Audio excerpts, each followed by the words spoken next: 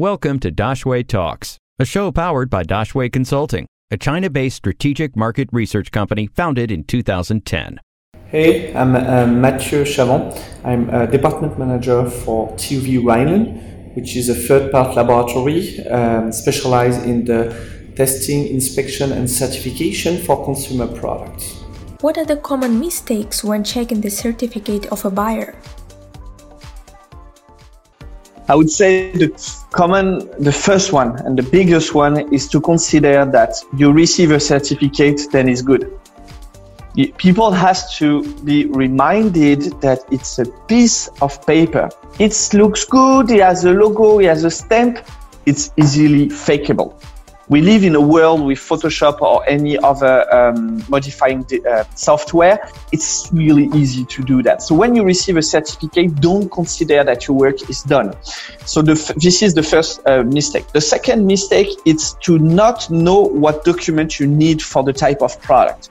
There are some products that doesn't need to have a certificate, but a declaration of conformity. Sorry for the a bit complicated terms, but a declaration of conformity is issued by the manufacturer, not by a third-party laboratory. So the manufacturer, they produce and they can issue a document to say my products are compliant. But if you ask the factory for a certificate and then this product doesn't need a certificate, then basically you make a mistake. But it's not as important as the opposite. You think you need a declaration of conformity, but actually you need a certificate and you messed up everything. So the second mistake is the absence of knowledge regarding the mandatory documents you need for your product. And the third one is to not consider that we are in a really changing world. I can tell you that there was a third-party laboratory from Europe that was authorized before to issue the certificate, and then the European Union decided that this company cannot issue certificate anymore, or that they cannot accept the certificate. I can tell you that there are other cases like this, and there's official information online you can check, like to know what is the most updated information for your product to reassure the buyer. When we talk specifically about products which are heavily sourced, for instance FFPQ, number 95 and surgical masks, what are the best practice and mistakes to avoid on those products? So on this product, I would say it depends if you are an experienced actor on the market, like you source products for many years, or you are a newcomer. For experienced actors, they know that the first thing you need to do is to choose your supplier based on the risk assessment level. And the level, you decide it yourself. But in that case, right now, as we speak, this step is oftenly skipped, because I would say it's maybe people misunderstand it or they forget it exists. But when you choose a supplier, you have to understand that there are some risks. I'm just going to name a few examples.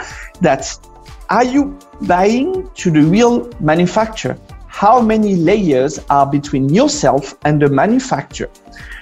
The address you have for the manufacturer, is it where it's manufactured or where is packaging?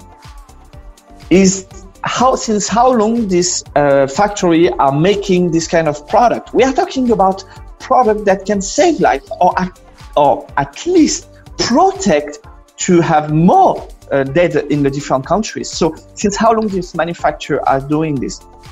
Are they doing the certificate, or are they doing some other additional quality control internally? So this is all the risk assessment on the manufacturer side, on the supplier side. Then, of course, as I already mentioned, you have to do some self-research on the product classification and on the standards.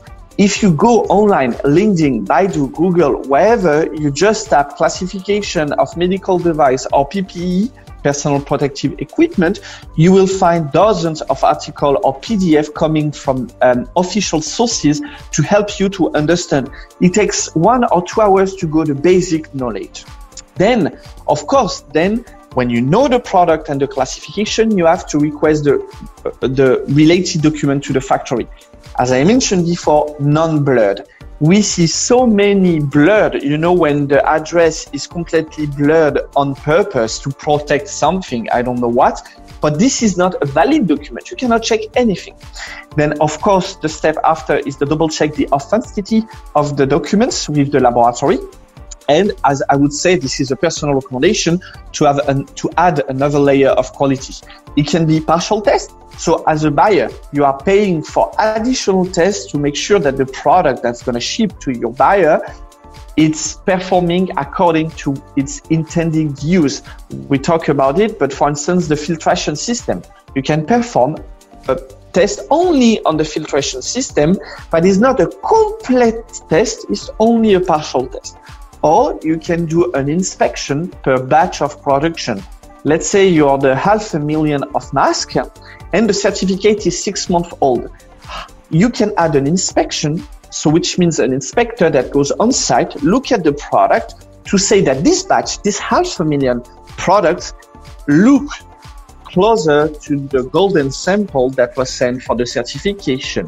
And then the buyers usually they like these additional steps because it's exactly for their production. It's not for the whole production of the factory, it's exactly for what they are buying. Can third-party laboratories provide a list of certified factories or products from factories? It's another really good question. So we receive this question, I would say 1/3 of the requests we receive every day during this time, it's related to this list of certified factory or certified product. Here, it's a really tricky question because in our status, for the third-party laboratory, we are declared officially like any companies, but we are also audited. And this audited gives us the authorization to issue the certificate. And because of all this, we have to remain impartial. If you go back to the example I gave you, which the manufacturer, the buyer, and we are in the middle, we are third party, so we don't belong to one or the other. And because of this special status, when we receive this request, it's impossible for us to give a list because it would mean that if we give one factory, the factory A, if my company said, oh, you should go for factory A, it would mean that all the other factories are less good than the factory A. And this is not the purpose. When we certify the factory or certify the product, it means that at this moment, this factory or this product comply with the regulation.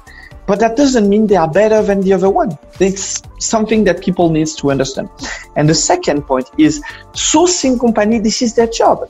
They do the due diligence on the factory and the supplier. They do the risk assessment on the factory and suppliers. So they have the list. And I would say this is how they make money.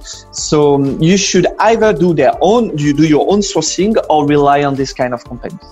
Any questions? We will find an expert to answer them.